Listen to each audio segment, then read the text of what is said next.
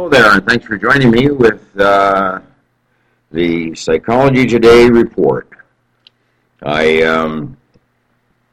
taking a little different tack today and bringing up a topic that has been quite controversial and quite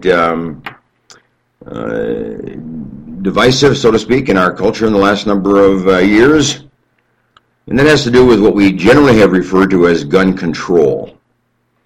Now, we have generally considered the idea that if we can control the idea of gun purchases and gun ownership, that we can solve the problem of violent crime. Well, all the research and all the efforts that have been put forth in that regard have produced no benefit whatsoever. And in fact, if anything, it's produced increased violence through the use of guns and other weapons. So the idea of gun control is not the issue. And in fact, my position is that it's gun management. We manage the person who owns guns. We manage the person who buys guns. So we manage the use of guns, where they can be used, on what they can be used, why they can be used, when they can be used. We manage that. We allow guns in all the different situations and by all the different kinds of people, but we manage them. From some people that maybe should not own guns to people that should own guns. Places that there should be no guns and places there should be guns. In other words, we need to look at it from the point of view of management of a resource. We don't take away the resource, we manage that resource so that we have that resource for the future and we have good use of that particular natural resource. So guns are a natural resource, and if we look at it from that perspective and manage it from that perspective, I think we're going to be not only sensible, but I think we're going to have a reasonable position regarding violence in our community. Now, most of us consider the idea that guns are a man thing. Men own guns, and men of violence particularly own guns. Well, research has generally shown that guns are broad and far-reaching in their ownership and their use. In fact, 22% of women own guns. 24% of Americans who are black Americans, own guns. And 15% of Hispanic own guns. So guns are owned by a cross-section of our community. It's not just a man thing, but it's all people thing. So again, my point about gun management has to be taken into account, that we manage guns of all these different people in all these different places. Nearly half of all the guns ownerships live in rural areas. That's about half live in the rural areas. About 20% live in the cities. And about 28% live in the suburbs. So you see, guns are spread across our country, across our countryside. And we can't just take guns away from the people in the city, can't take guns away from the people in the country, or whatever. But we can manage guns wherever they are and whoever owns them and wherever they live. So I think we have a position that's fair and reasonable when it comes to gun management. And I think the whole idea of gun use will be under better scrutiny and better control. Now, the research overall has always shown this. Multiple studies, hundreds of studies have shown that when you take away guns from people and you eliminate guns, you remove guns from a city or from a state or from a group of people, you have an increased level of violence by the use of guns. So by removing guns from the street and removing guns from ownership, it does not reduce crime. It increases crime. That's been shown in state upon state and state upon state. So we have to get our hands around the idea that taking away guns is an idea of gun control, but it doesn't work. So it's far better to allow people to have their guns, but let's set up a management system so that gun usage is safe and fair and reasonable. Now, we've had an interesting development over the last number of years in what they call buyback. It's a buyback program. And New Jersey had a buyback program not too long ago, and it wasn't very successful. 3 cities were identified, and people were encouraged to turn in their guns, and it was referred to as a buyback program. Well, buyback is kind of a misnomer because the government never owned the guns to begin with. So when the government buys them back, they never owned them in the first place. So I don't know where that word comes from, buyback. I think it's just a matter of the government buys guns. And now the government is the owner of guns. And it's the government that now needs to be managed with the guns that they own. So the research in this buyback kind of program has been kind of interesting because the criminals don't turn in their guns. The people who have used guns in crimes don't turn in their guns. People who are thinking about committing a crime with guns don't turn in their guns. It's usually people who are older, who no longer have the need for a gun. Or maybe the ownership of the gun in the family has died.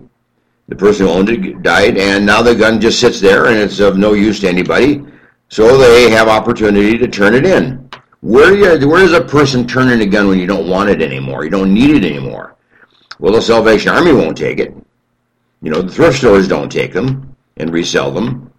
So where do you sell a gun? Or where do you turn it in? Or where do you give it back? Or to whom do you give it back? So these buyback programs are often used in that way, is that people who no longer need a gun and who are elderly or who don't want a gun, they had one given to them, they used it for a period of time, it was important for them for a period of time, they were hunting when they were younger, now they're older, they don't hunt anymore. So how do you get rid of a gun? Well, the buyback programs are often good for that because it gives people a place to deposit a gun if they no longer need it. But to think that it's going to be a reduction of crime is a misnomer, it's a false idea, it's a fake idea, it's false news. What these buyback programs do is they make politicians feel good. They make politicians say, well, we have done something good in our community. We have eliminated 100 guns from our community, or we have eliminated 1,000 guns, or 10 guns, or whatever it is that they get in these buyback programs. So the politicians are the ones that benefit because it makes them look good, it gives them something they can campaign on, and it stirs up the idea of fear. And when people are afraid, they'll often go with the person who gives the message of fear reduction. So the idea is, okay, if you turn in a gun, we're going to have less fear in our community because we have less guns in our community. So then people kind of vote for that particular politician. So it's a political ploy. It's a political advantage, so to speak, that one has over another when they come to this idea of buyback programs. But keep your eye on it. There are a couple more states that are coming up with a buyback program, and we'll have to just see how they do over time.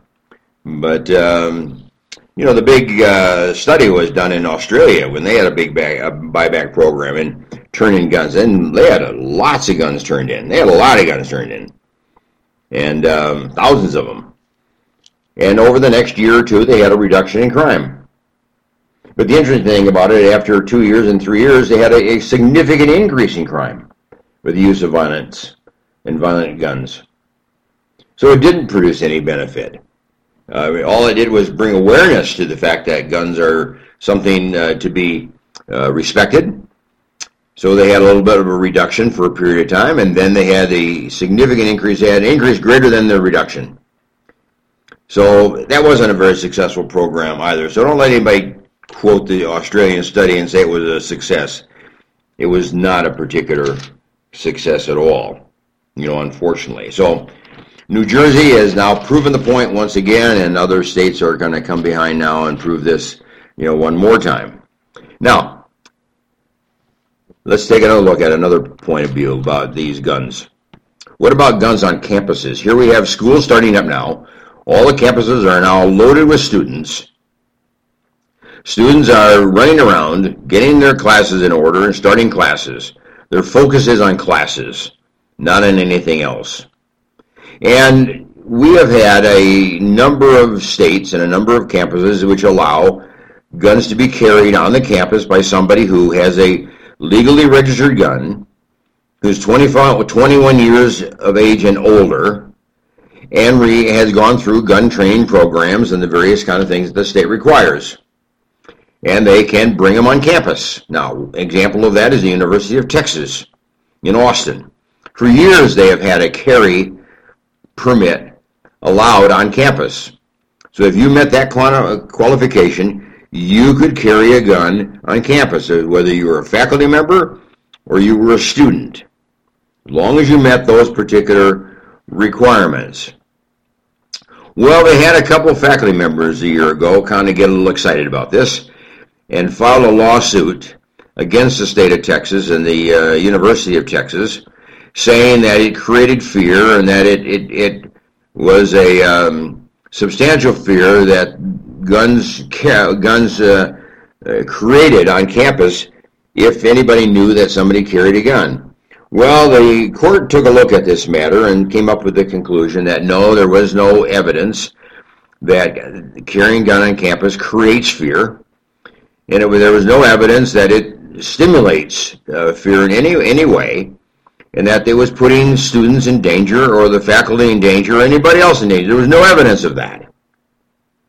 So the lawsuit was lost by those particular faculty members, and Texas continues to have the law in place that if you are 21 years of age, you own a gun, have gone through the proper legal channels to buy one and be trained in the use of it, and have it as a concealed carry, you can have a gun on campus. So Texas stays with their long ingrained law of carry guns on campus. And you're going to see that right across the board with other campuses as well. There are many campuses that allow guns to be carried on campus, as long as those restrictions are met. That's what I mean by managing a gun. You manage the gun on campus by making sure that only certain people can have those guns, and you allow for that. And you let it be known, and there's a respect, if you will, that is generated among the student body for guns on campus, even if they don't know who carries them.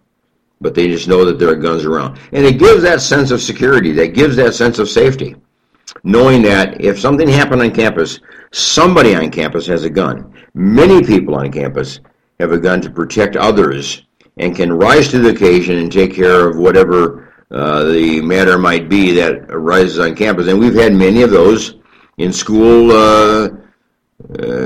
playgrounds and school property and school classrooms right across the country at all grade levels. So carry on campus is probably a safer way to manage this problem than to remove all guns from the campus, which means that that campus is now vulnerable to anybody on the outside that comes in with a gun, because then there's more guns that brought onto the campus by ill-advised people than there are people on campus protecting themselves. So there we are with the issue of gun control. I think gun control is not the proper word. I think it's not the proper idea. It's not the proper way to approach it. Let's approach it with gun management. Let's approach it from the point of view of natural resources.